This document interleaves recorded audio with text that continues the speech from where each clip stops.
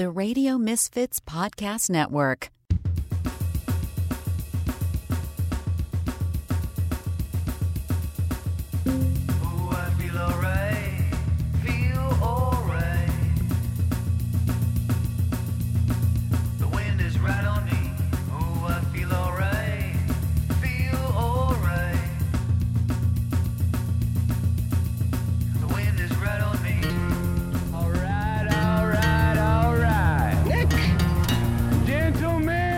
Your buddy, kind of guy you can drink a beer with. Start your engine!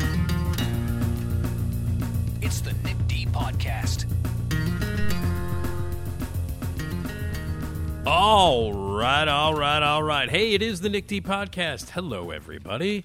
I'm Nick DiGilio. It is episode 139 of the Nick D Podcast as part of the Radio Misfits Podcast Network. You should check out all the amazing podcasts and really great things that Radio Misfits provides. Check out radiomisfits.com. And by the way, we are now streaming 24/7 free all the time. And you can check out radiomisfits.live, which is live streaming of everything great that you can hear as part of the Radio Misfits Podcast Network, including all the shows and music and unheard music and all the great podcasts and stuff. It's 24/7 live streaming for free, radiomisfits.live. And if you want to hear this podcast, the Nick D Podcast, it is broadcast daily at 3 p.m. Central. And my other podcast about Saturday Night Live, which is That Show Hasn't Been Funny in Years, you can hear that daily at 9 a.m. So both of my podcasts, That Show Hasn't Been Funny in Years, 9 a.m. Daily on radiomisfits.live, and this podcast, the Nick D Podcast, 3 p.m. daily at radiomisfits.live. Now, 24/7 streaming, you can also always go to every platform and subscribe and check us out that way and download us, and it'll pop up in your phone and in your device, and you can listen to us anytime. Also, if you want to advertise with us for the Nick D Podcast, please do. You can hear it live streaming. You can download it. It's available on every platform. Lots of people listen, so it'll be good if you want to advertise. Sales at radiomisfits.com. Say, I want to advertise with the Nick D Podcast and Radio Misfits. Sales at radiomisfits.com. Want to be a part of the podcast? Leave a voicemail. 24/7. It's open. And we've got voicemails, actually, we're going to get to a little bit later on. We want to hear from you. Suggestions, questions, comments. If you have an SNL suggestion for my other podcast, if you have a request for the Magic Megaphone, please leave them. 773-417-6948. Call now or drop us an email anytime you want. Comments, questions, suggestions, all of that stuff. We want to hear from you. We love to hear from you. nickdpodcast@gmail.com. My thanks to Jason Skaggs down in Houston, doing all the music and the themes and the fun stuff, and Ed and everybody at Radio Misfits Podcast Network, radiomisfits.com, and radiomisfits.live. It is a Tuesday. That means my dad is going to stop by and tell a joke. Esmeralda Leon will be here. We're going to catch up on stuff that we haven't gotten to in the past. We've got a megaphone message to get to, a couple of voicemails to play back, and we've got a lot of fun stuff to talk about with Esmeralda. Plus, my dad's going to stop by and tell a joke. And that means, of course, Hi, this. I'm Carrie Russell, and I love Nick's show. I know you do, baby. So she's here as well. And my guest for his every other week visit is Dan Fienberg, the greatest TV critic and the most intelligent TV writer in the world. He's been with me for many years. You can check out thefineprint.com. That's F-I-E-N, thefineprint.com. And we are going to talk about a lot of TV, new stuff, older stuff, and what's happening with the Writers Guild strike, which is going to affect TV hugely, and we'll get Dan's insight on that as well. So that's what's coming up on the program. We have a live version of this podcast that's happening on Tuesday, May 16th at Zany's in Rosemont, Illinois, centrally located in downtown Rosemont. Easy to get to, right off the expressway, free parking. It is great. It's located in a really cool Rosemont Mall area with lots of restaurants and bars around, so you can make a night of it, have some dinner, and then come and see our live show. Esmeralda won't be there. She's going to be in Vegas, but Amy Guth is going to be my co-host, the wonderful, the hilarious, the awesome Amy Guth, who's a regular on my show. She will be my co-host, and Jim Flanagan, one of the best and funniest stand-up comedians in the world, is going to be our guest. We give away great prizes. We'll have Apt electronic gift cards to give away, dinners to the greatest restaurant on the planet, the Gale Street Inn in Jefferson Park, to give away. You will be part of the show. We are taping a live podcast event. You'll be there in the audience, laughing up, having a great time. Bring your friends, bring your neighbors, bring everybody. Let's pack the joint for a lot of fun, some great stand-up comedy from Jim Flanagan, my dad closing the show with some jokes on stage. We're having a great time doing these monthly get-togethers at Zany's in Rosemont, and we want you to be a part of it. Don't miss out.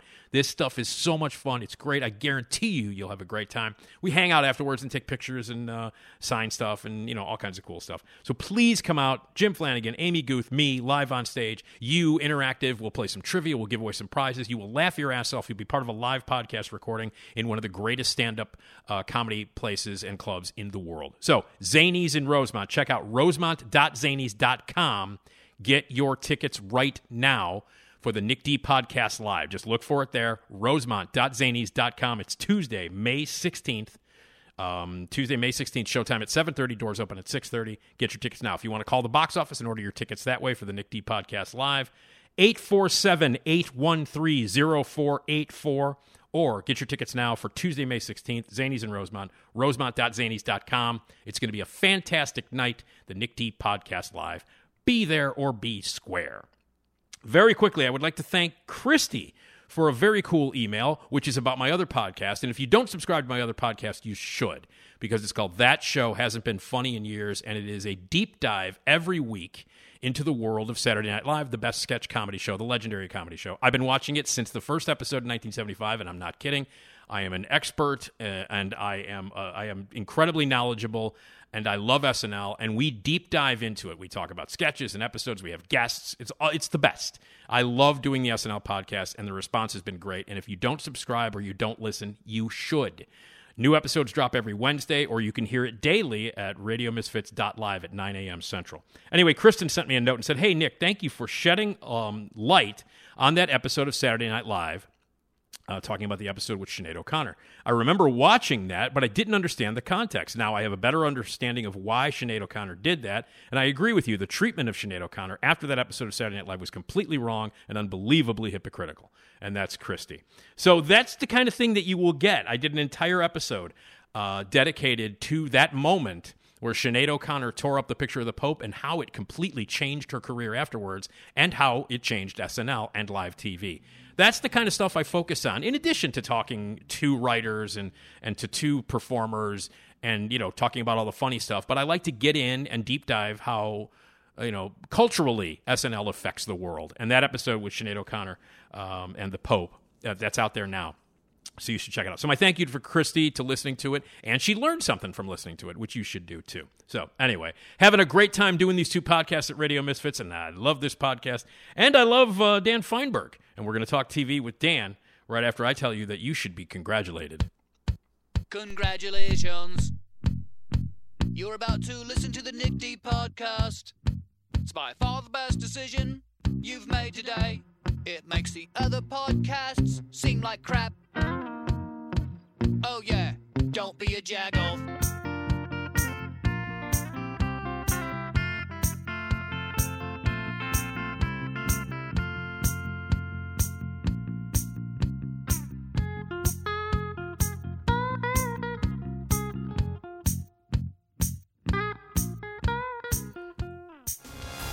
Dan Fienberg.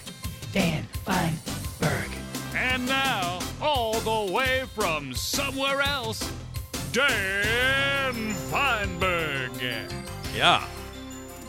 And that somewhere else, of course, is being the lovely land of Lala. That would be Los Angeles. My guest is Dan Fienberg. He joins me every other week as a regular here on the Nick D Podcast. TV critic for The Hollywood Reporter and writer and great guy in general. And he has a website and a blog and a podcast and all that stuff, which we call The Fine Print, F-I-E-N, because that's how he spells his name, thefineprint.com. So welcome, Dan. Hi, Dan. What up, Nick? How are you, buddy? Oh, keeping my head above water in an ever-changing city and ever-changing media climate. The usual. Wow. Okay, keep my head above water. I thought you were... You're going to start singing Good Times there for a second. But Nope. Okay. All right. I think because you were a TV guy, I thought you were just going to immediately launch into the theme from Good Times. But you didn't, and I'm kind of grateful. It's Monday. I'm not feeling at my most musical today, if we're being honest. Right. Well, it's technically Tuesday, but that's okay. Sorry. It's definitely Tuesday. But guess what? I still won't be feeling musical on Tuesday. So, wow, continues. You know that ahead of time. That's great. Let me just preface this by saying, because I've been a lot of my time has been spent at the Music Box Theater at the Chicago Critics Film Festival this entire weekend, and continuing this week. I was not able to catch up with this week's Barry. Yeah, I know. And I haven't. I purposely tried to. Wow, that response was unbelievable. Did you literally lose your breath, Dan? No, is that what happened? I gasped. I inhaled. Yeah. You like, for example, last week's episode, you texted me before I'd had the chance to watch it. Well, which you did not spoil anything, so all was well. Yes. But this week I made sure that I watched this week's episode of Barry ahead of time, figuring at the very least. I know it's only a half an hour, but when I got home last night. All right, well, obviously we're taping on a Monday. When I got home last night, it was very late, and I was at the Chicago Critics Film Festival for over 12 hours. Oh, God. And I saw 5 movies. So I was really tired. So I went to bed. And then when I got up this morning, I had to do a couple of things and switch a few things around regarding this podcast so that I could do something tonight. So I did not get to watch it, and I wanted to give it my attention. I didn't want it, like last night when I got home, I didn't want to be out of it and completely tired, you know what I mean, and nod off or anything while watching it. Does that mean you also haven't watched Succession this week? I have not watched Succession. No, I've not watched any of the, I did not watch. Okay, Jesus Christ. I didn't watch any of the Sunday night HBO. I have not watched any of the Sunday night HBO. I didn't watch John Oliver because it's not on, which we're going to get to as a lead story next. But I have a tendency to, like, if I'm laying on my couch, I'll fall asleep. I'm old now, and especially if I'm sitting in a theater, for 12 hours, and I didn't want that to happen while I was watching either of those shows, especially Barry. I love Succession, but I was more concerned about Barry. And and both shows do require a certain amount of concentration, yes. And they also have and bring with them a certain amount of built-in anxiety, which you might not necessarily want at an end of the evening. That's exactly why I watched. That's exactly why I didn't watch it. So I apologize. Fully understand. And I'm excited to see those two shows, particularly Barry, which the episode the episode at the end of last week's episode when I texted you, I was like, what the hell is happening?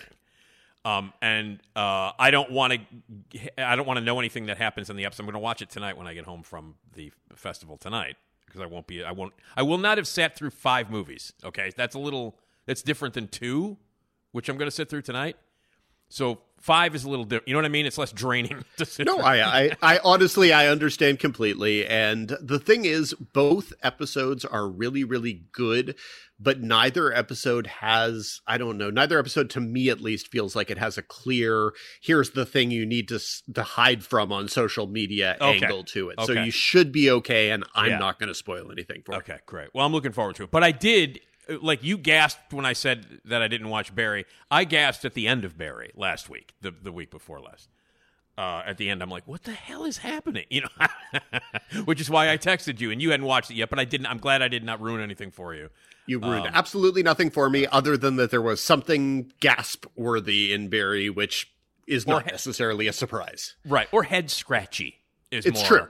Yeah, and it was both probably. Yeah. And this week's episode continues along from there. Okay, there we go. All right, well, cool. Well, so we won't be talking about Succession or Barry, and we won't be talking about John Oliver. You see how I'm segueing? You see this? Indeed. Well done. I'm a professional, Dan. I got a couple awards when I was on the radio. They're sitting on a coffee table right now. They're very, very impressive. Anyway, the reason why there was no John Oliver last week tonight. And by the way, the last week's episode of last week tonight was particularly amazing for me because my favorite movie of all time is Magnolia, and I almost literally crapped my pants during the last 10 minutes of it. I was just loose. For people who don't know, explain what the bit was for people who might not know. The bit was that there is some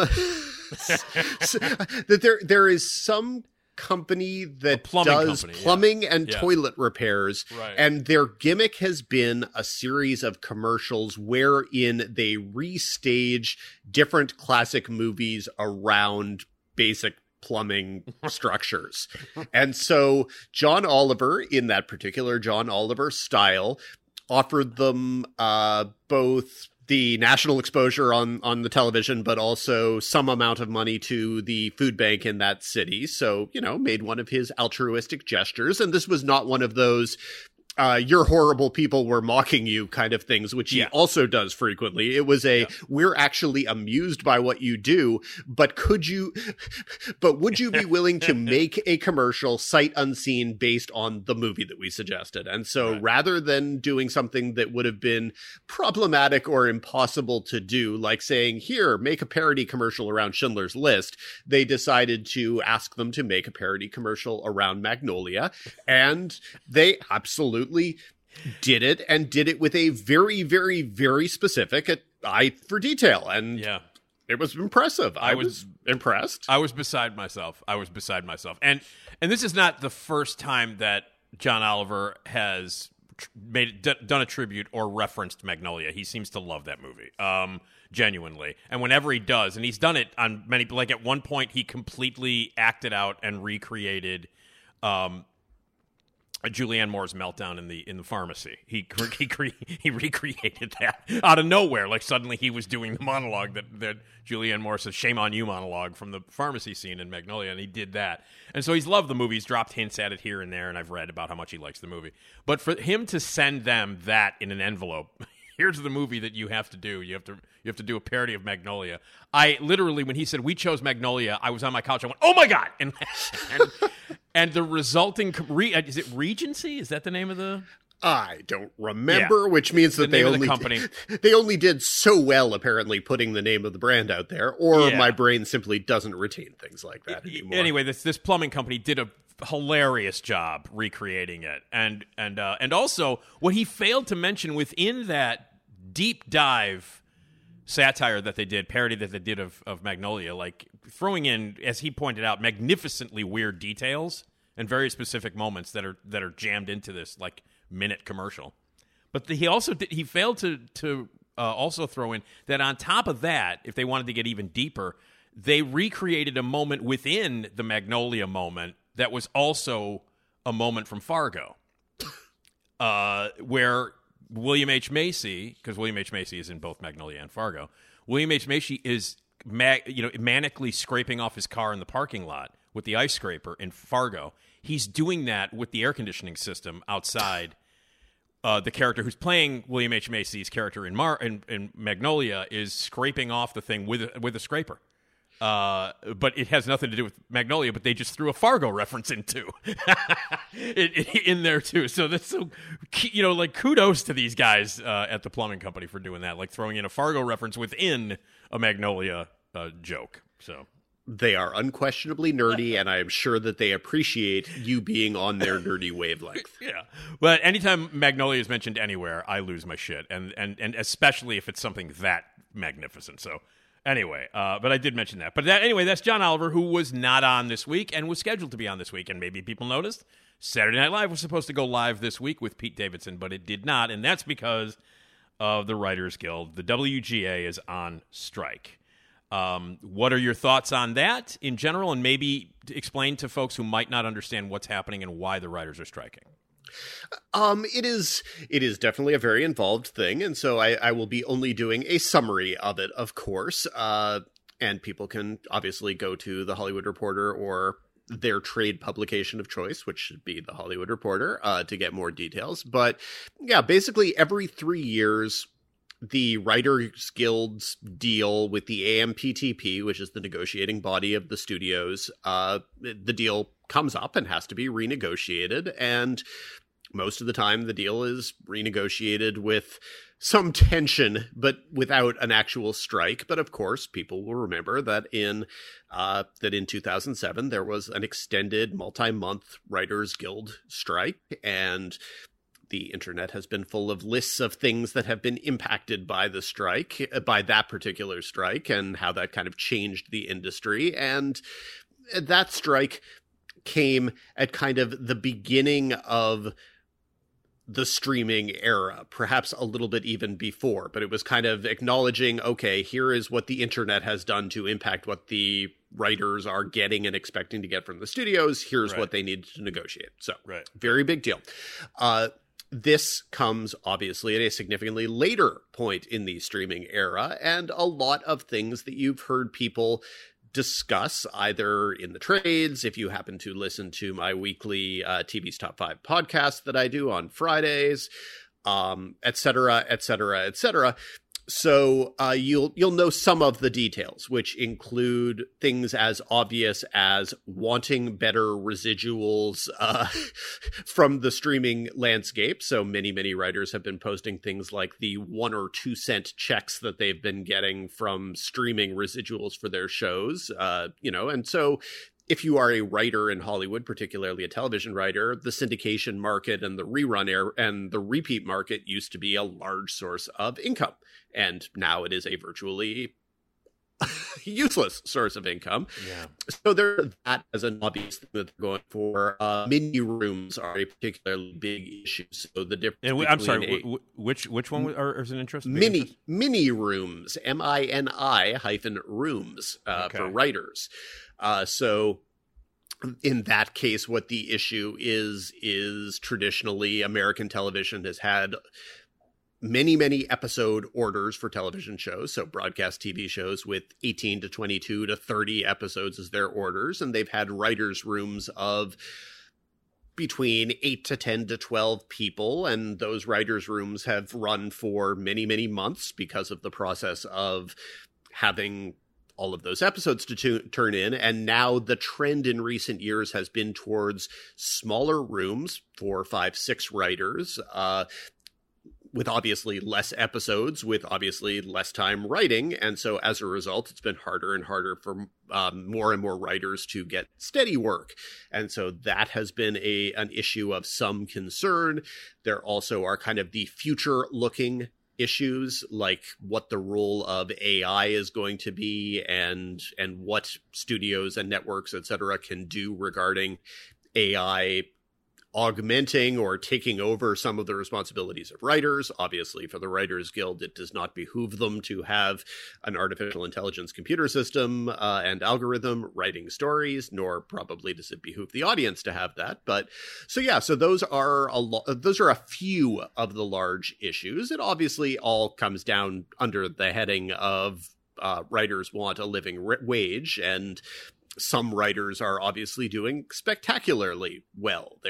You will not find anyone finding pity for Ryan Murphy or Greg Berlanti or Aaron Sorkin or whatever, but this strike is not about them. This strike is about younger writers who can't find the positions that they found a few years ago. It is for slightly older writers who have credits but can no longer live on those credits because of the decline in residuals, etc. So they went out on strike on last Tuesday, I believe, or maybe it was last Monday. I've sort of lost track of all the days. And it involves picketing, obviously, at the studios around both Los Angeles and New York, but it has also begun to shut things down. You mentioned Last Week Tonight with John Oliver. All of the late night shows have at least temporarily called it quits. Some of them will probably find workarounds as things get later. Others of them will not. If people go back to 2007, some of the writers, or some of the late night shows rather, stopped entirely. Others kept working under shady auspices. Some of them did strange and almost entirely improvised and structureless shows. Like you go back and watch some of those Conan O'Brien episodes from that time, and they are just spinning wheels and time. There was a clip that people passed around of him literally spinning his wedding ring around and around and just watching it spin for a minute. And that was how they filled the space, because you don't need a writer for that. Right. But then there have also been the other things that have been directly impacted. Sunday was supposed to be the MTV Movie and Television Awards. Drew Barrymore was supposed to host. She said that she did not feel comfortable with the live hosting part of the show. Good on Drew Barrymore. So instead they ran a show that was kind of a mixture of pre-taped things and new stuff without writers. I didn't watch because I don't care, so I don't know. Yeah, I didn't watch either. But I know it happened. Listen, if I didn't watch Barry in succession, I'm not going to watch that.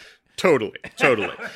And then the news has extended in the past week to productions that allegedly are going to be staying in production. So HBO and House of the Dragon have said that they're going to be continuing to go forward, that all of the scripts for season 2 were completed. So whatever, they're going to go forward. But then other shows, very, very big ticket shows like Stranger Things on Netflix, pretty much one of Netflix's biggest shows, has said that they do not feel comfortable going forward because, as the Duffer Brothers say, quite frankly, if you are in production on a show, things that are writing responsibilities will come up every single time, and they don't want to run the risk of basically crossing a production picket line. And so, but basically, it's turning everything upside down, and it's the biggest story there is in Los Angeles and in entertainment at the moment. There's no question about it. And even, you mentioned some other things, and even stuff like the premiere of the Michael J. Fox documentary was canceled because it was I guess, if I'm not mistaken or something, if it was at Universal, and he would not cross the picket line, and so they canceled this documentary, this huge documentary that's opening at I know it's got a few theatrical releases this weekend, and it's going to be on Apple, and that's still the documentary about Michael J. Fox, and they canceled that because of this. They lots of events, and everyone's kind of trying at this point to figure out where the limits are and what the rules are and how the rules impact different people with different job titles in different ways. So several of the studios have already let showrunners know that they need to continue to do production-based responsibilities and chores, and they've sent threatening letters from their legal teams, etc. And most of the showrunners who I know of have said, yeah, no, we're not doing that, because once again, many things that fall under the responsibility of producers are also writing-related tasks. It's the nature of the television business, and so yeah, no one necessarily knows who can promote what and where. So the podcast that I plugged a couple of seconds ago, TV's Top 5, we are at least temporarily putting our weekly showrunner spotlight segment on hold because we don't know who's able to do it at this point, and we don't want to give any impression that people are going around the guild or anything like that. Basically, sure. As long as the image suggests that it might be improper, we don't want any part of that. So sure. Makes sense. We are going guest free, at least for the foreseeable future. And but you are going to continue to do the podcast though. TV's Top 5. Absolutely, because the rest, the podcast, the interview is one segment, and it's a big segment. Some weeks it's 45 minutes to an hour of the podcast, but even still, we will not be doing that segment. Last week, Leslie has been on the picket lines talking to reporters, and so last week we ran a bunch of audio from the interviews that she did there, and I think the plan is to do that at least for the next couple of weeks as well. But otherwise, we're going to continue to do the podcast because it's mostly topical, and so we'll be able to talk about what's happening with the strike each week, and then fortunately, there's still plenty of television. Yeah. So TV's Top 5, I want to make sure people know, TV's Top 5, it's at the Hollywood Reporter, and it's every Friday. It drops every Friday, a new episode. And it will continue. You will keep people up to date on what's happening with the guild strike, and so on and so forth, and do more TV talk as well. But that's TV's Top 5, Hollywood Reporter. You can check it out also. All of this stuff we talk about at the fine print, FIEN. Now, as you mentioned, not only was Conan O'Brien spinning his wedding ring around, but we were inundated with the creation and the proliferation of more stupid-ass reality shows and weird little game shows and things like that. Is that going to happen now? Are we going to suddenly get more reality television and stuff like that where you don't really have to pay writers? It's going to be a thing that is going to be discussed, but it's harder to exactly get a feeling for how much it's going to, quote unquote, proliferate because of the specific timing of this. The 2007 strike began in November, so it began in the heart of the season, back when sweeps periods actually meant something, etc. And so as a result, there was much more of a need to keep the lights on at a time when there was expected to be regular programming. Well, now, because of how much streaming stuff there is, and because of the very different production schedules that streaming companies go with, because they often premiere with all of their shows at once, or 4 of their episodes at once, or whatever, a lot more stuff is in the can. And so at least for your Netflixes and your Amazons and your HBOs, et cetera, they're going to be mostly business as usual for the next little while. But also, the broadcast season is coming to an end anyway. And so the broadcast networks will all be done with their programs in May. That's how this goes. And all of that stuff was in the can. Plus, everybody knew, even if things were averted, that this was at least a possibility. So everyone made sure that they had their end of the season stuff already. And then we're moving into summer where, as everyone knows, reality kind of moves to the center anyway. And so, you know, your favorite show, Big Brother, will be unimpacted by this. They, in fact, did a rushed season of Big Brother for January back in 2007 because I remember because it was a thing that they could do. And but I don't think that there's going to need to be more of that, because so much of it happens to already simply be in the can, and the summer is the place where you would have seen that anyway. Now, when you get to September and October, if this has continued into the depths of the summer, there will absolutely, on broadcast TV, but also really everywhere else, there will begin to be less available programming. And that will be interesting to see how much of an impact it has. But again, unlike the last time the industry shut down, which wasn't that long ago, and it was 2020 and it was about COVID, people can still remember that. No one had a way of anticipating it. There was absolutely no way that anyone was going to know, okay, there's going to be a global pandemic that's going to change the way the entire world goes about its life for 3+ years, et cetera. So it's not like people ran out of stuff early, but people began to scramble a little bit more quickly and, you know, push things later in release schedules. One thing we've begun to see is just last week, and this was just a very, very small deal, Amazon announced that the Summer I Turned Pretty, which a perfectly decent YA adaptation series that premiered last year, and the second season is coming. The first season premiered in binge form. The second season is going to go to a weekly rollout, which is the kind of thing that allows the streamers to elongate the programming a little bit. Of course. So I think we're going to see a lot more of things like that. I think probably come June and July, we're going to see, if Netflix has 2 shows releasing in a week, it makes no sense to do that. If they're in the middle of a 2-month strike, maybe have 1 show this week, 1 show the next week. You know, I think we're going to see that happening. And it's going to be desperate, because that's why you go on strike, is to make sure that people feel and notice the difference. Yeah. Well, I mean, obviously I'm in the writer's corner on this completely, obviously. And we're not going to get into all the details on, you know, what the complaints are and why the strike is happening in detail or anything like that. But it's a you know, they're striking for a legit reason, for not a legit, many legit reasons. And so, but it's an impact. And as you mentioned, you know, we were on the movie side of things starting to feel, they were just starting to feel almost kind of close to normal in terms of things being released and big, you know, like, hey, well, let's take a look at, you know, like, oh, how good is, you know, Guardians of the Galaxy going to do at the box office? This was stuff that was ignored for, you know, a year and a half, 2 years, you know, tracking box office and people going out to movie theaters and, you know, a schedule of big movies coming out that was starting to kind of return, you know, kind of to normal production-wise and in terms of what was going to be scheduled. And now that's going to be interrupted as well. And it was just like, oh, we're starting to get rolling again.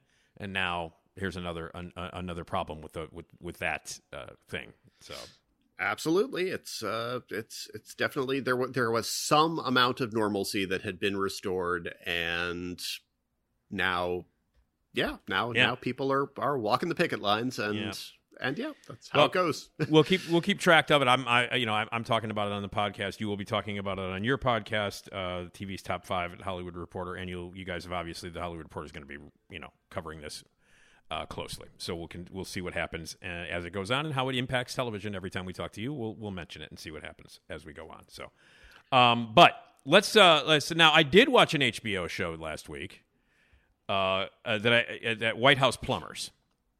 Now, has there been 2 episodes yet, or is that tonight? Right? I think tonight. Excuse me. Tomorrow. Last night. Sorry. Yes, episode 2. Right. Episode 2 will have aired last night. I believe that is the appropriate and correct verb. Yes, there. Which I did not see. So I did see the first episode of White House Plumbers. Your thoughts on the show? You've seen every episode, correct? I have indeed. It is a 5-episode series, and it is created by Alex Gregory and Peter Hike, who are both veterans of Veep, among other things. And all 5 episodes were directed by David Mandel, who was showrunner on Veep after Armando Iannucci left, but for much of the show's home stretch. You're at. And it's the latest attempt to tell the Watergate story from a slightly different angle. And we've gotten to the point now where we've seen pretty much most every angle of this story, not all of them, but most every angle. And the last attempt to tell this story in narrative form was Gaslit on Starz, which was just a year ago. So it hasn't been that long since we've seen this cast of characters and this cast of bumbling misadventures. This version of the story focuses particularly on the so-called plumbers, on the Watergate burglars, with E. Howard Hunt and G. Gordon Liddy, played respectively by Woody Harrelson and Justin Theroux as the 2 main characters. To me, this was kind of, I think this was probably a 90-minute HBO movie that has been expanded without necessity to 5 hours. That would be my basic overview, is that if you just want to focus on these 2 larger than life figures who are absolutely, were nutbags, and you couldn't write characters like Howard Hunt and Gordon Liddy. They were real, and they were like this. If you're going to put them at the center and not have any kind of still point around it, it's better for my money to do it as a movie in the sort of game change or recount vein, rather than a 5-episode series. So I was already fatigued by the perspective that they took here after an episode or 2, and that's not to take anything away from either Woody Harrelson or Justin Theroux, who I think are both absolutely going for it like crazy people here. They are as committed as you could ever want 2 actors to be to playing these characters. But there's no center to it, and without a center, as Yates will tell people, without the center cannot hold without something stable in the middle, and there's nothing stable in the middle, and it kind of becomes increasingly blundery and increasingly buffoonish as it goes along, as the history did, I should notice and note. But by the finale, when it tries to get you to take a lot of this seriously and to tie the story into modern things, I was not buying it in particular. And the cast is just utterly full of spectacular actors who are being completely and totally wasted here. And I began to be annoyed by how many great people were being given so little to do. And that got to me. What did you think of the first episode? I laughed a lot, I have to say. But when it was over, I'm like, I don't know how much, I didn't read your review till after I watched the first episode. And then when I read your review, I'm like, yeah, that's kind of what I thought was going to happen. You know what I mean? Like, because when I watched the first episode, I'm like, going to do this for 5 more of these or 4 more of these? Really? And yeah, there's really not. I mean, I guess I don't know what for me, like the person that I wished that it was told from the point of view was Judy Greer's character. For some reason, I kind of latched onto her the most, and she plays Gordon Liddy's wife in it. And So anyway, I don't. But yeah, I agree with you. But I will say this: I laughed my ass off during a lot of it. I mean, that dinner party scene where, the Hunts come over to the Liddy's house is one of the funniest things I've seen on TV. One of the funniest scenes I've seen on TV in a long time. And the whole, like, him playing, Hitler speeches loud and climbing out the window and the kids. I thought all of that stuff was spectacularly funny. And I love Woody Harrelson. I love Justin Theroux. And I think they're both very funny in this. But I can't, like you said, I mean, after I watched the one episode, I read your review and I went, yeah, that sounds about where I thought this was going to go. And absolutely there's funny stuff. Again, I am nothing but enthusiastic about the two leads, and a lot of the supporting performances, even with very little to do, are amusing in their own ways. I think there's a great part for Lena Headey as Howard Hunt's wife. I think she's great. She's great too. I should have said that. The two wives, I think, were the best grounded characters in what I saw. I think so. Now you have to keep in mind that Gaslit kind of was supposed to be that kind of thing, because its perspective was primarily Julia Roberts and Martha Mitchell, but then there was a lot of stuff for Betty Gilpin as John Dean's girlfriend, right, etc. There were a lot of the here are the somewhat sane women on periphery, okay, as opposed to this, which is primarily here's the craziness at the center, craziness, and then just all of these people who have like one scene, some cases barely any scenes, like Kiernan Shipka from Mad Men, who her most recent credits are a couple TV shows that she was the star of. She's one of Howard Hunt's daughters. She has nothing to do. It is comical. Gary Cole pops up in one scene in one of the first couple episodes, and he's playing Mark Felt. And if you know who Mark Felt is and the role he plays in this story, it's a rather big one. And you think, okay, they're going to get Gary Cole into this a little bit later because it's a big role he's playing. Nope. He's got that one scene and nothing else. You go along a couple episodes, F. Murray Abraham pops up in a couple scenes for no reason, just nothing there. There's a bunch of stuff like Kathleen that. Kathleen Turner's in it. Kathleen Turner is in the second episode, and she is a great part. It really is a great part for Kathleen Turner, and it's only a one episode part, but she's one of the people who has stuff to do. Yeah. And some people, and I'm going to admit, her first scene, I did not recognize her at all. And then she was just in a movie she was just in a movie called The Estate with Toni Collette and Anna Faris a few months back, which was a black comedy about them, the family trying to get her money. Kathleen Turner plays the crazy old rich lady, and it was like Greedy, but with different characters. Gotcha. Particularly fun. By the way, David Duchovny, particularly hilarious in the movie. And Kathleen Turner played the evil rich matriarch, and she was hilarious in it. And it was and she was not very recognizable in that. Like I knew she was in it, so I knew it was her, but she's not as recognizable as she once was. Yeah. She's not. She was on the Kaminsky Method for its last season, and I thought she was really, really good in that. And it was a lot of fun to watch her and Michael Douglas sharing scenes in that show. It was very entertaining. And here it was simply an example of the way her first scene was shot. I was like, okay, I don't necessarily recognize who that is. And then the second time she popped up, I'm like, it's Kathleen Turner. Right. And I was very, very happy with that. So like her, I got no problems. They give her enough to do. But most of the people, for me, I thought were somewhere between wasted and insufficiently used, unfortunately. Yeah, the feedback that I was checking out, of my cohorts in the social media world was negative, man. After the first episode, a lot of people were like, "Ooh," that was the vibe that I got from, communicating with people who had watched that first episode. It's tough to look. We all loved Veep here, and Veep was a show that absolutely was about here are a bunch of genuinely awful people, enjoy them. So there's no reason why you can't do a show like this focused on Hunt and Liddy. Sure. It just doesn't feel like they got the angle exactly right, and so I think there's a lot of fun to be had watching the performers. I was tired by it much earlier than I would have liked to have been. Yeah. Well, I mean, I'm gonna watch the other 4 episodes, of course. But like I said, I laughed a lot during that first episode. And I had an inclination that when I read your review, I'm like, that was the feeling that I got after the first hour. But I'm not going to say that I didn't laugh and I don't appreciate some of the talent that's on that screen, because there's a lot of great people in it. And I think that for a lot of people, that talent will be enough to carry people through. with it. So. Okay, cool. You did review Silo, which I'm interested in, mainly because of Rebecca Ferguson, because I love her.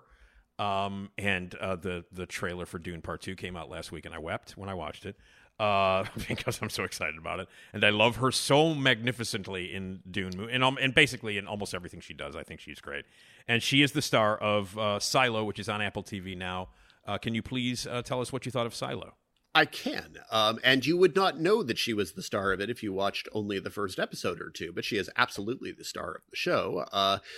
The show is adapted by Graham Yost, who people will know from Boomtown and Justified and other various things. He is a great writer and a great showrunner, and he is adapting here the novel series by Hugh Howey, and it is one of those dystopian post-apocalyptic things where society has been reduced to X number of people, in this case, apparently 10,000-ish, and they all live in a vast underground silo with 144 levels and a huge spiral staircase down the middle, but no elevators for reasons that are a little confusing. But yeah, so it's one of those stories where nobody exactly knows what's happening outside. Is it really toxic outside, or is this all about an authoritarian regime that's attempting to install control?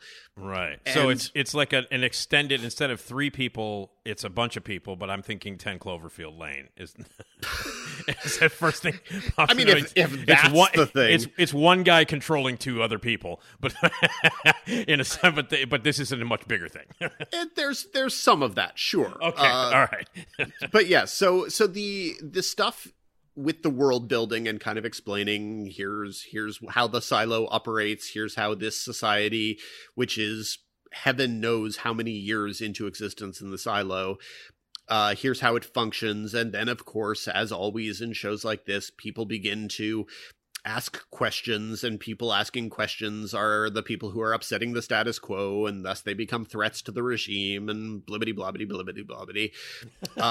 The first episode kind of sets up the hero of the show as being the sheriff in the silo, who's played by David Oyelowo, who's very good.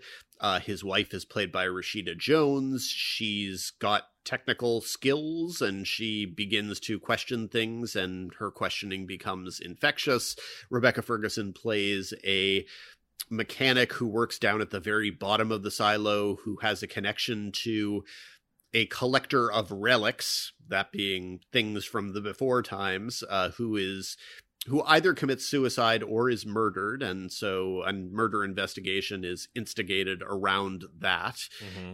And it's a pretty solid show. It's a show that has real problems with its focus. Lots of times, and part of that is intentional. Part of that is they keep introducing you to characters who you think, okay, this person is going to be very big and important. Okay, guess they're not big and important, etc. So that's kind of intentional. But sometimes the show loses focus on what mysteries it's trying to solve and how it's trying to solve them. And there were large stretches that I just wasn't engaged with. Part of the problem is that Common plays one of the bad guys, and Common is, at this point, I feel as if we can confidently say, a limited actor. Yeah. I'm being generous, because I think that part of the reason why people keep casting Common is because he is unquestionably compelling to look at. He has a distinctive presence and a distinctive look that you can put in a frame, and people can go, okay, that's question. Common. Yep. He's that. But when you ask him to actually do things and to anchor drama, he really cannot do it. And this is a definite example of a part that, if it had been played by somebody with more gravitas, with more emotional range, it might have helped the entire conflict of the series become more valid. Rebecca Ferguson is really good. She's intense. She's occasionally funny. She is doing God only knows what accent. It's kind of American, but it is entirely inconsistent. But then there are also a bunch of various foreign and British actors who are also there doing inconsistent accents, from David Oyelowo to Who else is in this? Ian Glenn, who people will recognize from many, many things. Harriet Walter, all kind of doing flat, generic American accents, just not any of them doing them consistently. Right. So, but I was engaged enough by this. My review was on the positive side.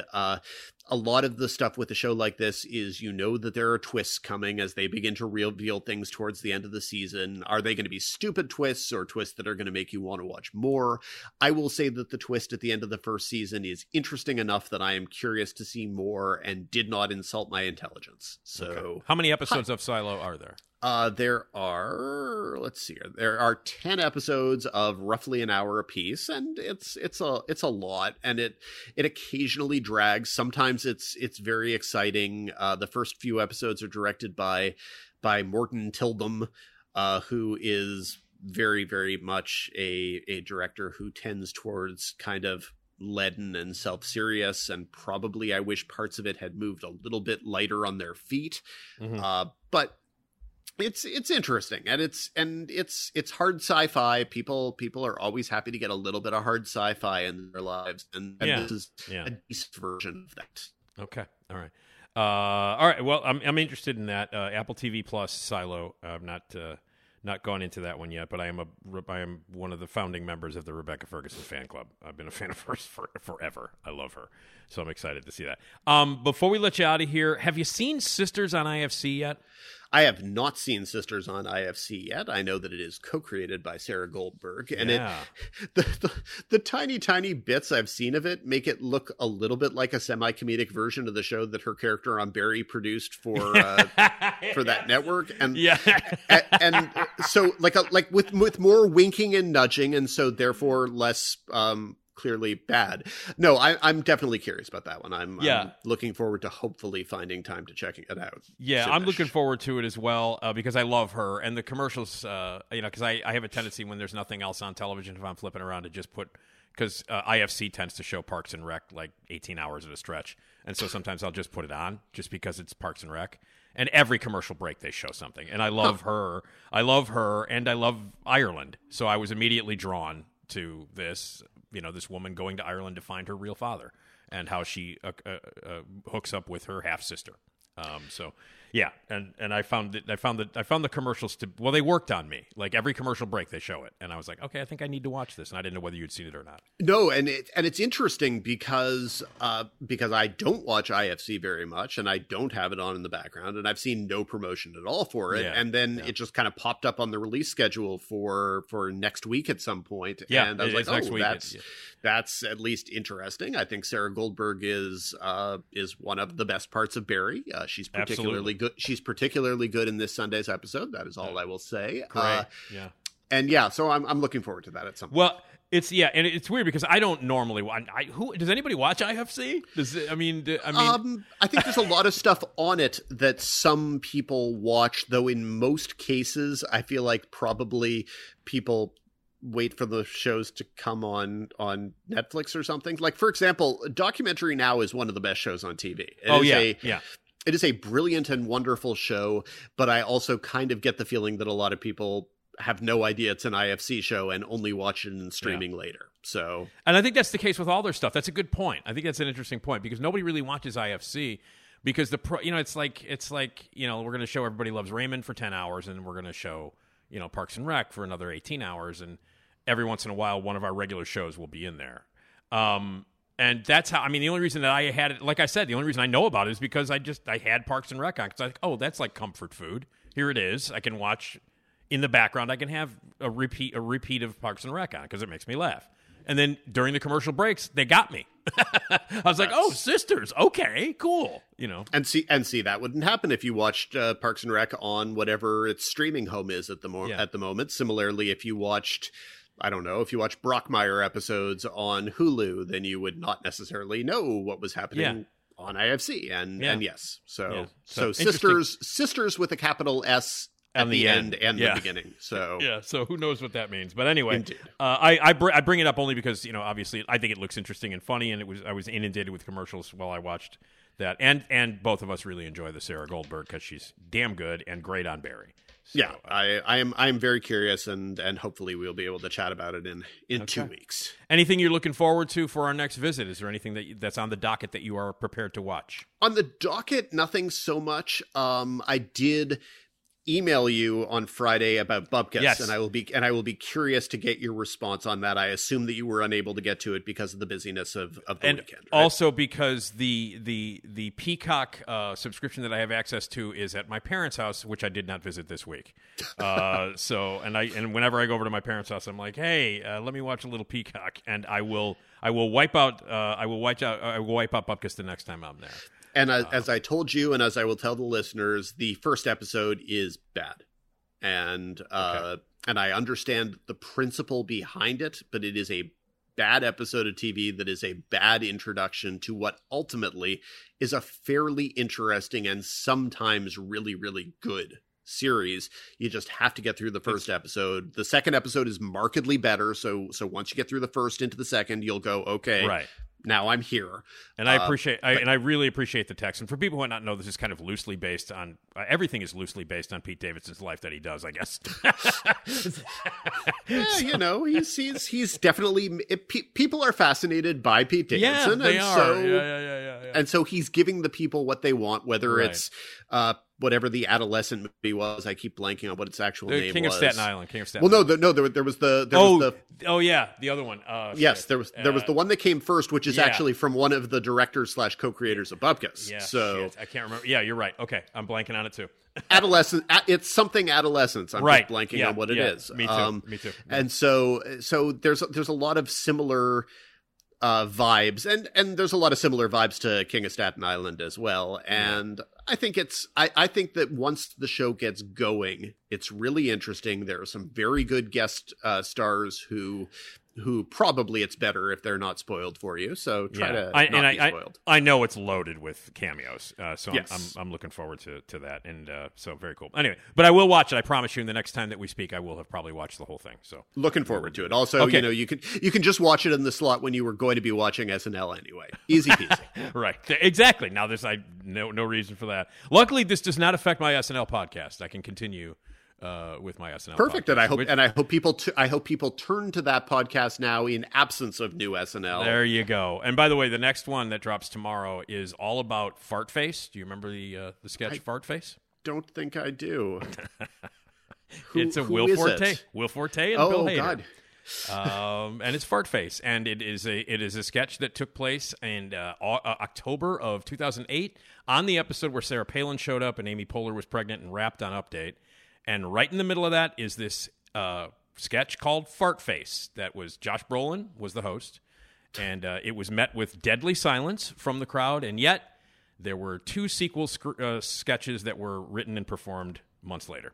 So, I have apparently repressed the whole darn thing. That's why I'm doing an episode on it, was because it's like a sketch that bombed somehow turned into a trilogy. Perfect. Right. And from the mind of Will Forte and John Solomon. So therefore it's insane. So anyway, see, stuff like that is why it's not going to affect my SNL podcast, the strike. So there you go. As long as you got material, excellent. I got it. All right. Dan, thank you so much for joining us. We'll talk to you in a couple of weeks. Looking forward to it. Okay, buddy. Take care. That's Dan Fienberg. He's the best. The Hollywood Reporter is where you can find his stuff, and all together with the podcast at The Fine Print, FIEN. He's a great guest. And you know who else is great? Esmeralda Leon. That's her. Esmeralda. Yeah. Esmeralda Leon. Yeah. Esma. I'm talking about that Esma. Esmeralda Leon. Yeah. Esmeralda. Yeah, yeah. Oh, Esmeralda Leon. Yeah. Get yourself some Esma. Love me some Esma. Esmeralda Leon.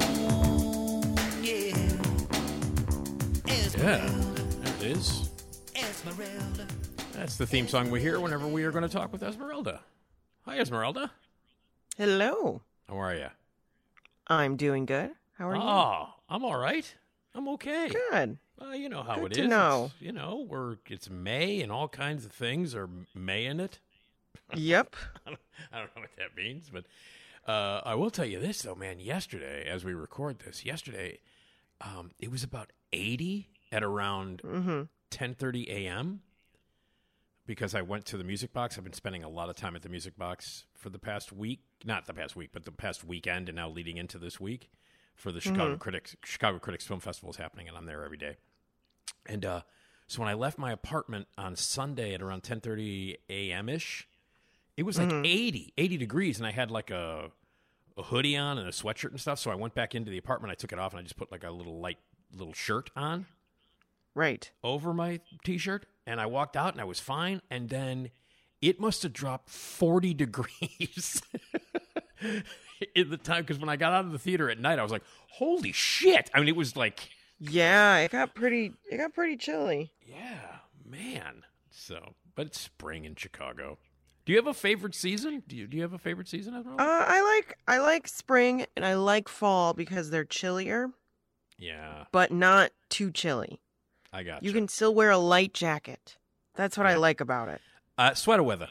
Well, not sweaters, but like just like a little light jacket or something that you can just put on and it's not too bad. On Bronx Beat, that SNL sketch with Amy Poehler, and Maya Rudolph, when they talk about it's fall, it's sweater weather. Sweater weather. I always think of that. My favorite time. My favorite time is fall. That's my favorite time, and I like wearing a sweater. I like when there's a little chill in the air. It's around 55, 60 degrees. I like that. Yeah. No, it's perfect, I think. Yeah, I agree. I love it. But of course I've always been made fun of because like fall is like when everything dies. Like of course you love the season when everything's dying. Yeah. Well, but it's like it's not that it's dying. It's hibernating. Yeah. And it's beautiful when the leaves change and they fall. I love that. I love the leaves all over the crinkly leaves on the ground. I dig that, man. I like it. Exactly. Of course, I don't have a lawn that I have to maintain. Right. Rake. Well, then that's the plus. Yeah. I live in an apartment building, so I don't have to worry about like raking or pruning or any of that kind of shit. So so I like it more. But no, that's my favorite time of year, and I appreciated that it got down to 40. But it was fucking cold waiting for a bus. Let me just say that. Right. So should have been a little more. Prepared. What do you call it?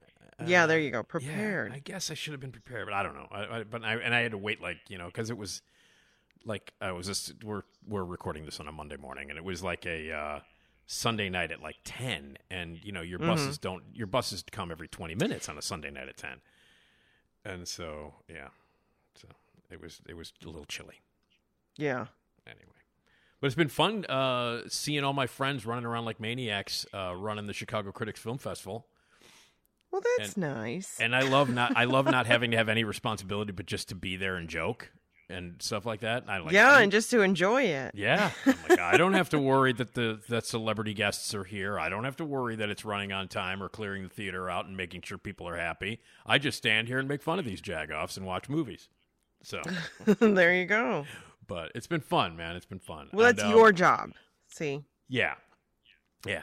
And the people at the Music Box are all pros and all that, like Eric and Steve and Colin and Peter and all the guys who are running the festival are doing a great job. I'm just proud of them. I see like an old man, but I'm proud of these guys because I've been a part of this association since the beginning, like in the late 80s. These guys are younger than me, I'd never have the patience or the balls to put on a film festival.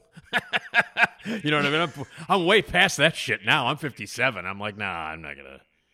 You guys can handle that shit. I'll just watch. But they've shown a couple of good movies. One particular is called Birth, Rebirth. Mm-hmm. And the director is Laura Moss. And this is their first movie, full length.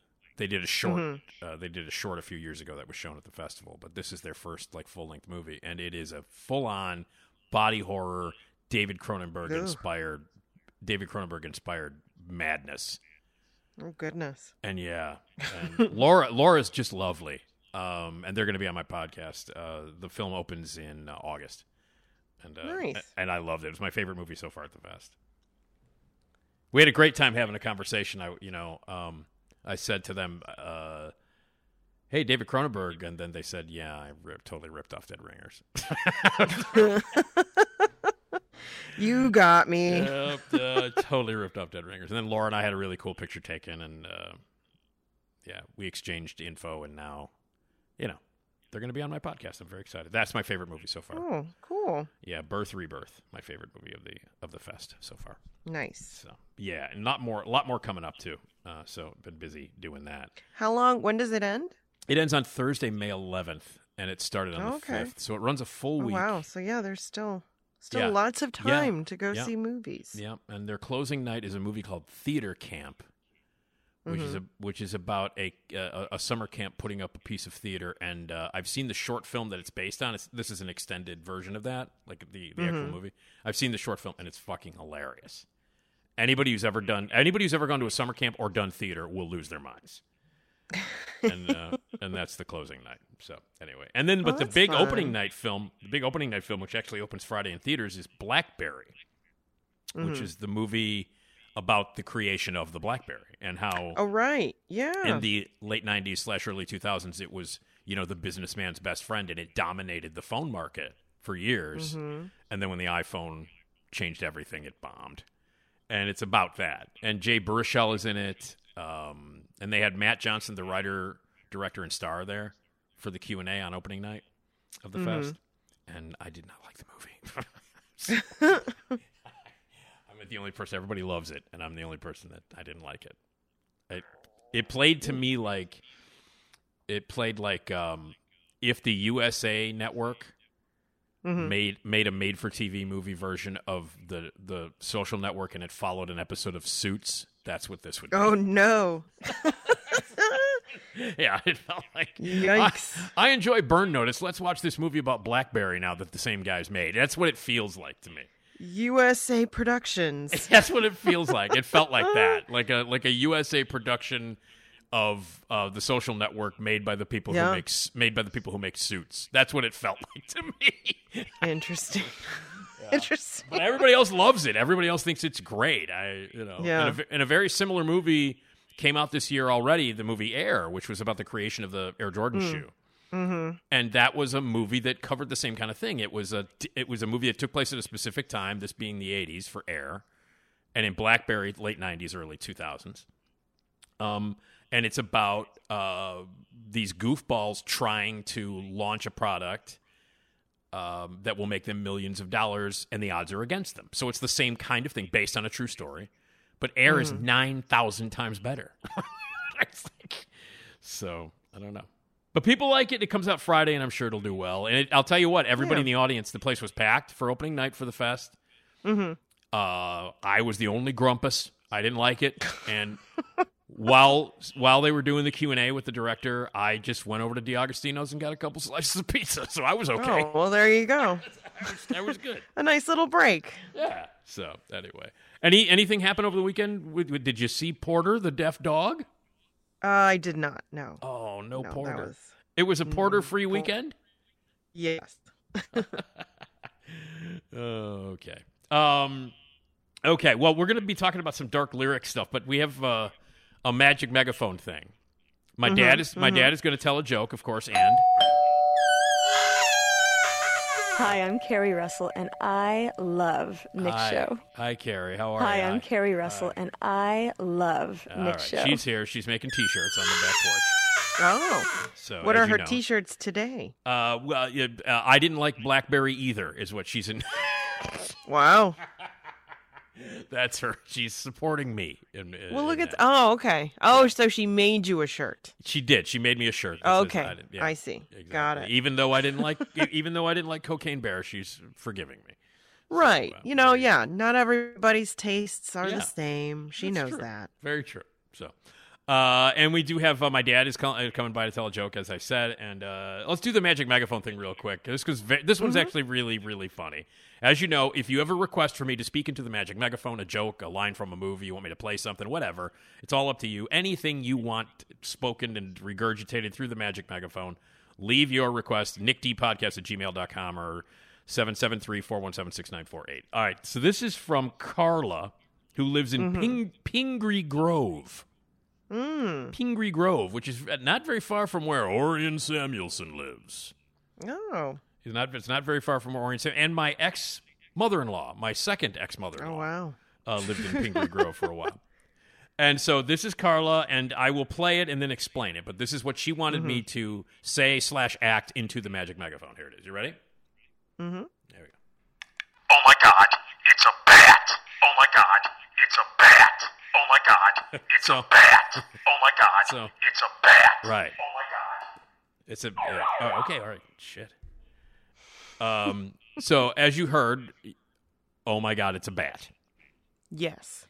Carla walked out to her garage in Pingree Grove and heard a little noise and flipped on the light, and there was a bat in her garage. Oh, God. I feel like that's a thing there, though. You know what I mean? Yeah. It's kind of far out, right? It is. Pingree Grove's out there. I've never heard... You get things like bats and... Yeah. I don't know. I've been there mice. When I was married. I'd been there several times to visit my mother-in-law. Mm-hmm. It's out there. It's a trek. I'd never, in the time that I went out there, I'd never encountered a bat. Right.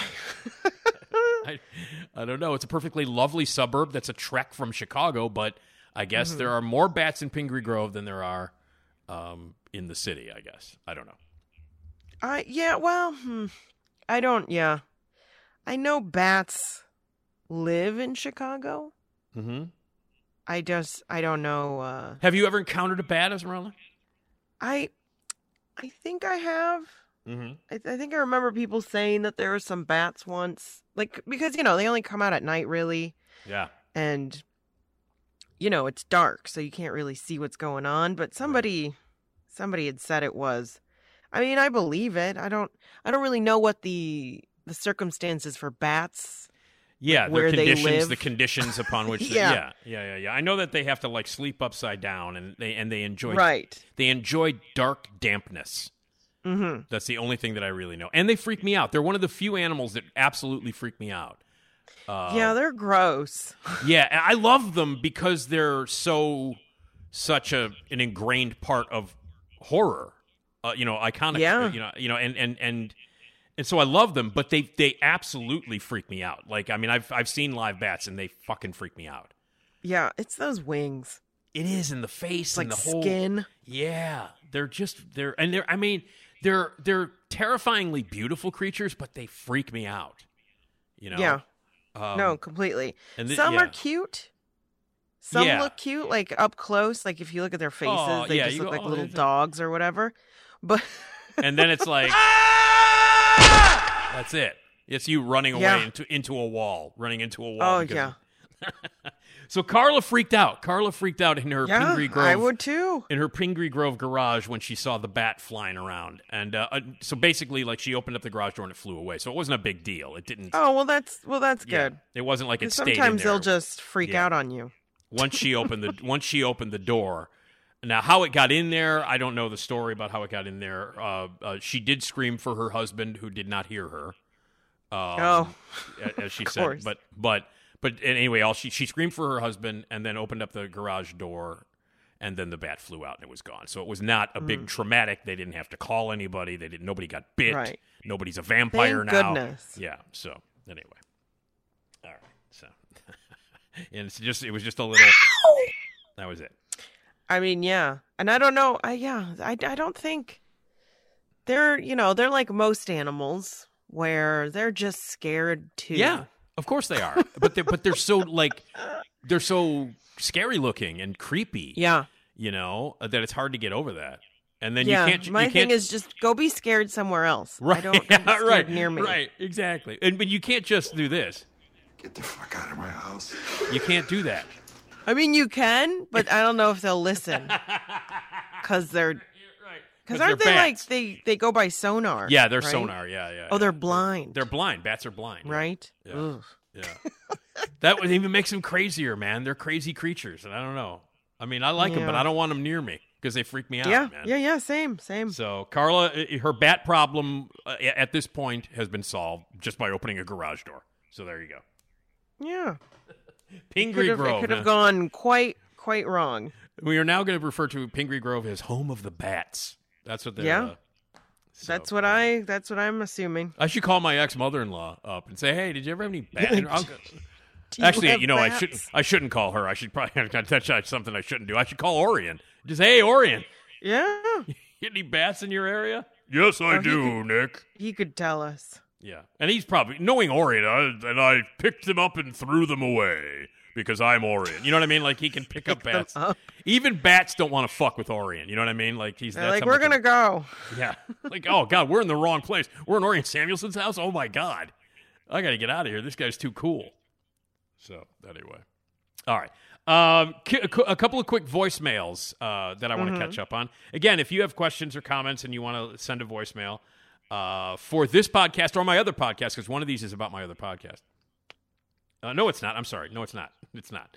But if you want to send an email for my other podcast, you can, or whatever. It's nickdpodcast@gmail.com or 773-417-6948. 24/7, the voicemails are open. So on the last episode, Jim Ryan was my guest, Esmeralda. And we talked music, talked about interviews that he did. He did an interview with John Oates from Hall & Oates. Nice. He interviewed the band Inhaler. The lead singer of that band is Bono's son, who's now in his 20s and looks exactly like him. So he did that, and he went to see a Stone Temple Pilots concert, a free one that was after a Milwaukee minor league hockey game, which was depressing. Oh, God. But we talked about the Rock and Roll Hall of Fame and the fact that, again, Warren Zevon has not fucking been inducted.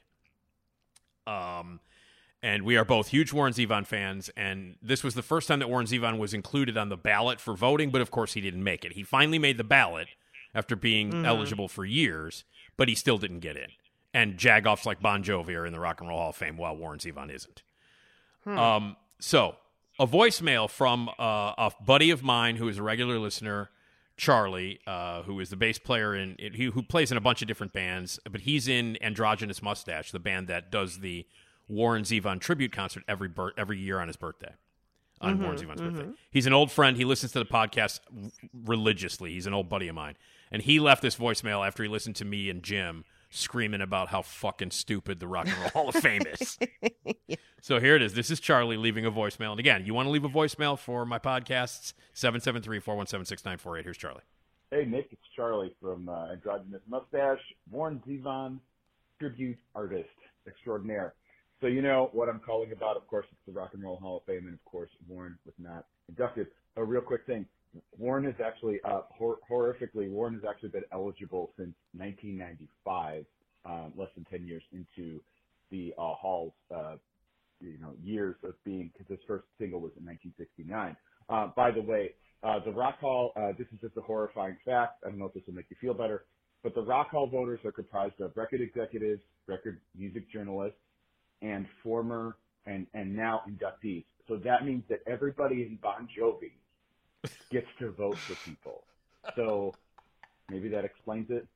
Things are looking up. The fact is that like Warren and Tribe and Cyndi Lauper have been nominated, which is something that didn't happen. Oh, also Jan Leonard does not run the Rock and Roll Hall of Fame anymore, which is probably the reason why Warren's popping up and other good people are popping up and are all fighting for these spots. So things are looking up. I'm giving them a couple more years. It took them a couple years to nominate to get Todd in the Hall, and a couple years to get Pat Benatar in the Hall. So they'll get. Warren's been on the ballot. It's going to be good. Trust me. I mean, I know Warren. So, but yeah, he's been eligible since 1995, and Eric Clapton was in 3 times before that. So, yeah, and Bon Jovi's it. So what are we even talking about, right? Anyways, buddy, have a good one. Great podcast. Enjoy it. See you later. All right. That's Charlie giving us some more information and facts about. Yeah, so hopefully maybe.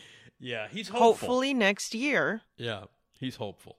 Yeah. And Charlie's been playing in Androgynous, but he's one of the biggest Warren Zevon fans in the world. He's also an amazing musician and a very nice guy. But yeah, he wanted to comfort me a little bit. He's like, it's going to be okay, even though Bon Jovi votes. Yeah. When did Bon Jovi get in? 2 years ago, I think it was. Okay. 2 or 3 years ago. Jovi. And maybe we should petition Bon Jovi to vote for Warren Zevon. They got voted in the first fucking time they were eligible. They were a first time. Yeah. It's unbelievable. I mean, they suck. So I don't know. Anyway. Charlie reassuring me that indeed at some point Warren Zevon will get in. It's starting to look better. Mm-hmm. So, anyway, all right. Now, the other voicemail that I have to play here, Esmeralda, this is really funny. The other day, I'm walking down Southport towards the Music Box Theater to go to the Chicago Critics Film Festival. This was on Saturday. Walking down, and the theater next to... Now, you know the live theater next to the Music Box is the Mercury. Mm-hmm. The Mercury Theater. And they are currently doing a show called Big River, which is a musical. Okay. And if you're walking southbound on Southport towards the Music Box, you pass under the marquee of the Mercury Theater, And as I'm walking, all of a sudden I hear Nick, and I recognize the voice, and it's Bob Kessler, newsman, former producer, from WGN, who still works at that stupid ass place. And he's like, Nick. And I'm like, oh, hey, Bob, how you doing? And he's like, hey, because Bob is a musician. He plays harmonica. I don't know if you know that. You knew that, right? Yeah. You knew. So Kessler played harmonica, and he is part of the band of Big River.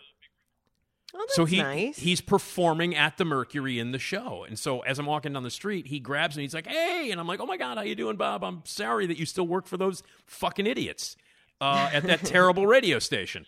And so, and then we talk a little bit. And he says, hey, listen, I sent you a message, and I didn't get it. I sent you a message that someone came to the show, and we talked afterwards, and he was a big fan of yours on Overnight, when you were on Overnight. And I'm like, yes. And he's like, yeah, he loves you, man. And I said, well, did you tell him about the podcast? And that he shouldn't be listening to WGN, and he should be listening to my podcast? And he's like, yeah, I told him that you had a podcast. And he's like, hey, you know what? Can you sign an autograph? And so I'm like, yeah, sure. And so we went into the theater and we grabbed like the playbill thing for the play. And I signed an autograph for this guy who was a big fan. And Bob Kessler was like, oh, this guy's going to go nuts. He's going to love it and blah, blah, blah. So here's what the guy's name is. Are you ready for this, Esmeralda? Okay. This is the guy's name who I signed the autograph for, who was a big fan of mine, and God bless him. His name is Cesar Romero. Interesting. As far as I know, he's not the Joker, right? And as far as I know, he's also not dead. He's like he's not that Cesar Romero. I mean, that'd be interesting if he was somehow still here. Well, and also if Cesar Romero was a fan of mine, Jesus Christ, would that be the greatest thing ever? So anyway, this guy's name is Cesar Romero. And I'm like, Bob, you're joking, right? I'm like, Kessler, you got to be joking, right? And he's like, no, his name is Cesar Romero. So I signed an autograph to him, to Cesar Romero. And of course, I made a Joker joke, in it. And then I was like, hey, you don't have to listen to WGN anymore because they suck. You can listen to the Nick D podcast at Radio Misfits, And I signed it and everything. So here's a voicemail, Esmeralda. I got a voicemail from Cesar Romero. Not from the grave. Right. But are you ready? This is Cesar Romero. After having that encounter on Southport with Bob Kessler, my old friend from the car wash, I signed the autograph, and here is a voicemail from the one, the only Cesar Romero. Hey, Nick DiGilio, Cesar Romero here, long-time listener, first-time caller. I listened to you back when I was a young little pup, when I was 9 or 12, where I used to stay up late waiting for your show. And calling you right now actually triggered a little childhood memory. I remember I tried to call you once back in the day. I'm not sure if I remember if it went through or not. Either way, Bob Kessler had told me that about your info, and thank you for the autograph. And I'm really happy to hear that you're still kicking. Take care. Have a good show. There's Cesar Romero, everybody. Oh, there you go. Wasn't that nice? That was very nice. That was very, very nice. And thank you to Bob for getting that autograph to the guy immediately, because he left that message the day after. So Bob got that message to him right away. So anyway, it was fun to see Kessler. I've always liked Bob. He was, he started out as producer of Steve and Johnny's show. Oh, really? Yeah, that's how he started. He produced Steve and Johnny's show for a few years, and then went away for a while and came back in the newsroom. And I know he's on. I don't know whose show he's on because I don't listen to that stupid ass station anymore. But I know he's on. I think he's on regularly. So I don't know when. I couldn't tell you when. But Bob Kessler, very nice guy. So anyway, so I met a Cesar Romero over the phone. Well, very nice. Do you enjoy the Joker? Is the Joker one of your favorite Batman villains on the? Yeah, I like the more. I like the more silly one, the Cesar Romero one. Yeah. I like the Jack Nicholson one. Yeah, from the and then Michael Keaton. Yeah. And also from the animated stuff, I've seen some clips of Joker and how they play him there. Now I haven't seen who does the that voice? Joker movie. Yeah, well, you don't have to. It sucks. You know who does the voice for the Joker in the animated series? Yeah, it's Luke Mark Skywalker. Hamill. Mark Hamill, yeah, he's fantastic. But yeah, now and on the Batman TV series, which is awesome. Do you have favorite villains?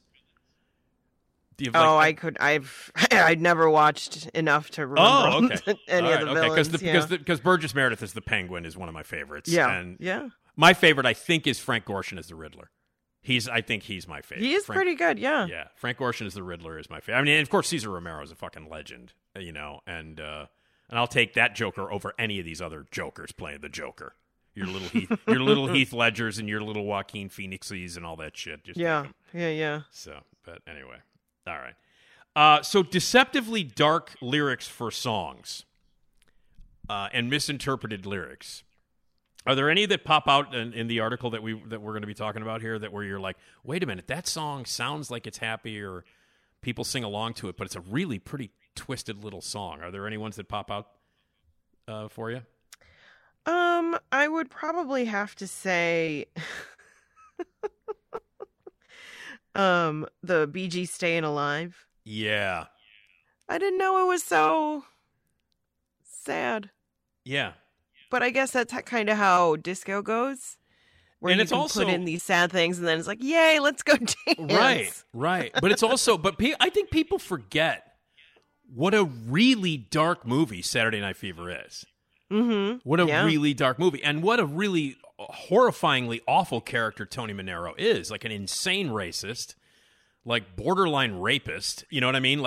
Obviously the movie takes place in the 70s in the disco, time where things were much looser and horrible behavior was much more accepted then than it is now. Yeah. But you go back and you watch Saturday Night Fever. Saturday Night Fever is a very dark movie with a very depressing ending. People forget that because the disco took off and everybody's like, yay, disco. But everyone loves the dance scene and him walking. Yeah. But it's a fucking dark movie and it's a great movie. Yeah. It's a really great film, but extraordinarily dark. And Esmeralda, you weren't alive when it came out, but when it came out, it became so popular, and you know this, that they cut together a PG rated version so younger people can see it. Because the original version was rated R, and it was loaded with nudity and horrible racial slurs and F-bombs everywhere, and because disco took off and it was, kids and everybody was dancing and buying and millions and millions and millions of records were being sold to everybody of all ages, they cut the movie down to a PG version so families could go. And that version I like the idea that families are going to see They did. When it came out as when Saturday Night Fever came out, when they released it as a PG movie, it made millions more. And I mean, and that version is horrendous because they cut everything out. They cut everything out, and the only thing that's left are the dance scenes and the disco stuff. And the movie makes no sense. The PG version is what? But yeah, I think people forget just how dark it is. But you mentioned the Bee Gees, what the lyrics in there? So it's all the way at the end. Yeah. Which I guess makes sense because you're like, oh, this is great and this is fun, and then it just pretty much ends with life going nowhere. Somebody help me. Somebody help me. Yeah. Over and over again. Yeah. Yeah. But, no one notices because, the Bee Gees have voices of angels and everyone's just enjoying the... Exactly. Everybody's happy about it, and everybody's happy about it. And that's kind of consistent with the movie because the movie's very dark. It's one of the most troubling and dark and really great coming-of-age movies of all time. But yeah, people forget that, just how really dark and twisted that movie is. Yeah. And how really despicable Tony Manero is and his friends. I mean, they're horrible. Yeah. But yeah, that's a good one because it's the Bee Gees. Yay! Listen to the harmonies. And yeah, this is fun. We're dancing. Yeah. Now, here's another one that's on there. Do they know it's Christmas? And this line always killed me. Do you know the line in the song? So do they know that this Christmas was the Band-Aid thing that Bob Geldof from the Boomtown Rats put together, and then eventually Bob Geldof would be responsible for Live Aid, the biggest worldwide concert, event ever, raising millions for starvation in Africa and all that stuff. But first, it started with "Do They Know It's Christmas," where they took a ton of very popular pop and music artists of the '80s in the UK and recorded the song. And Bono has a line in the song that's a little dark. Because Do They Know It's Christmas is that song exists in order to, they wanted to bring awareness to the fact that there was a massive amount of death and starvation in Africa. Yeah. And so they wrote this song where the lyrics were trying to educate people, and also all the money went to the charity, to raise money for starvation in Africa. But here's what it says here. A minute and a half into Do They Know It's Christmas, the 1984 Band-Aid anthem recorded and released to raise money for Ethiopian famine relief, Bono sings this line. Tonight, thank God it's them instead of you. I mean, he's not wrong, I guess. No, he's not. But it was always a line because it's Bono emoting too. It's like tonight, thank God it's them instead of you. Like he really belts it out. And at that point, it's like one of the most easily understandable song lyrics. And it's like Jesus, like it's a. Yeah, you're probably thinking it's kind of like it's a very sweet. Yeah. Song, Christmas, and and then it's got Christmas bells in the background, ding dong ding in the back, and all of a sudden then that line hits you. Oh my God! One of my favorite misinterpreted. This isn't like dark lyrics, but it's misinterpreted all the time. "There Goes My Hero" by the Foo Fighters. Mm-hmm. Okay, here goes my hero. Watch him as he. That whole thing. Mm-hmm. And you know how it's played. Like during sporting events and stuff, like, hey, like someone makes a great play and they show the replay a couple of weeks later in slow motion. They do a montage, Right. And they play There Goes My Hero. Or if someone does something heroic in the real world, like saves somebody or does something, whenever they play it back on a special, they always play that song. You know what that song's about, though? No. Okay, the song is about Dave Grohl, from Dave Grohl's point of view. The song is about a guy who wants to break up with his girlfriend. Mm-hmm. And has wanted to break up with his girlfriend for a long time and has been stuck in this relationship that he doesn't want to be in, but feels terrible about breaking up with her. Mm-hmm. Okay? Until he sees a guy leaving her apartment from a tryst. Oh. And so now he's got a reason to break up with her, and that guy is his hero. Oh, well, so there you go. that whole thing, There Goes My Hero, watch him as he goes, is him watching his girlfriend cheating, and that's the guy that's leaving, and that's his hero. So now he's got a legitimate reason to break up with her. That's what that song is. That's what that song is about. It's about a guy who's happy that his girlfriend cheated on him, and the guy that she cheated with is his hero. That's what it's about. Yeah. So it's not a sporting event. You know what I mean? It's Never not have thought of that. Never had realized that. Yeah. And so it's not like about saving someone or doing something heroic. It's about a dude who is able to break up with his girlfriend because that's what happened. That's what that song's about. So every time people play it, when they play it over sporting events or over heroic moments, I'm always laughing my ass off. I'm like, that's not what this song is about. I don't know. Is there another one here at all in the article that comes out at you? I find interesting because I never thought of it this way at all. The Turtles happy together. So the line about how is the weather, I always just thought, I'm like, you just couldn't find anything to rhyme with? But right. Together and weather. That's a good, I just thought, that's what I always thought. I was just like, they just ran out of steam. Yeah. They were like, let's throw that in there. But it's really, them. So imagine me and you. I do if I should call you up. And then, they explain it. So yeah, imagine if. So they're not together. Yeah. He's not happy. And so he's about to cry about it. So he better change the subject. Right. So that's how is the weather. Yeah. Yeah. Never in a million years. I've always just thought, oh, you just didn't know how to rhyme anything else. Yeah. And it's weird too, because that song is, again, an upbeat song and a beautiful song. I love that song. I love it. I love the harmonies. I love when it kicks in. Mm-hmm. And it's a beautiful song. But it is a depressing song. When you think about the lyrics, it's like, oh, we used to be. Like he's imagining me and you. Yeah. You know what I mean? It's not really happening. But yeah, no, that's a great choice. But yeah, I love that though, because I can't think of anything that rhymes with together. Yeah, that's what I always thought. I was like, okay, Turtles. Yeah. You got nothing? All right. Oh my God. Yeah. So yeah, and that song, I always think of, whenever I hear that song now, mm-hmm.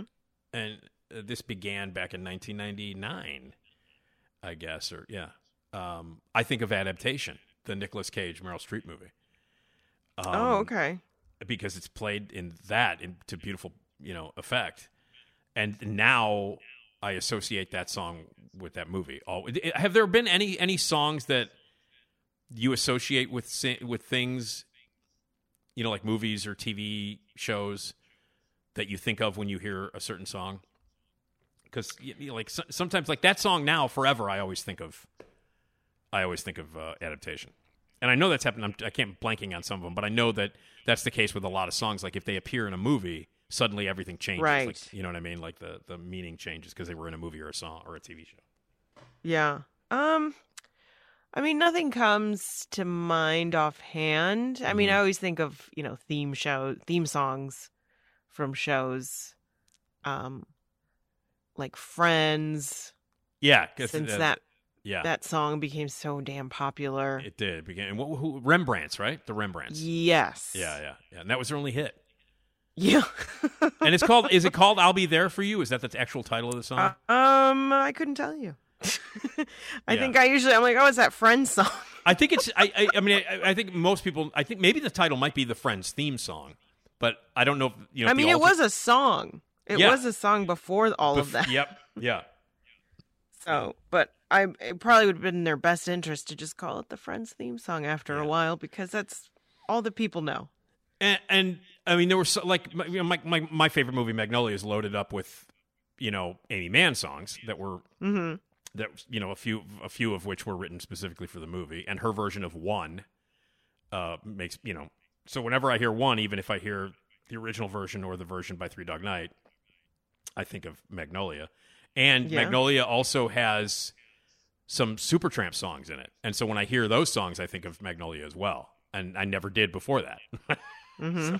So when you hear certain songs, and I'm blanking on this right now. This is something I'll look up so that we can talk about, like, songs that were forever changed by the way they were used in movies or TV shows. And obviously, we haven't talked about this or written anything down, so right now both of us are blank on this. But if we think about it the next time we get together, maybe we can talk about that. Like songs that absolutely changed because they were featured somehow in a movie or a TV show or something. So, what about the Macarena? Now, that's the second one. If you want to check it out, it's number 21 in the article. Mm-hmm. And I guess the Macarena is dark. I wasn't aware of this. In addition to being, incredibly annoying, I guess the lyrics are kind of dark now. I mean, I don't really see it as dark. I mean, I guess. I mean, she's just cheating on him. If what's kind of interesting is that a lot of these are about like cheating, I guess, or not all of them, but a lot of it is. But I guess that's dark. Well, the Macarena. No, so what's happening in the Macarena? So the line she's is cheating. Yeah.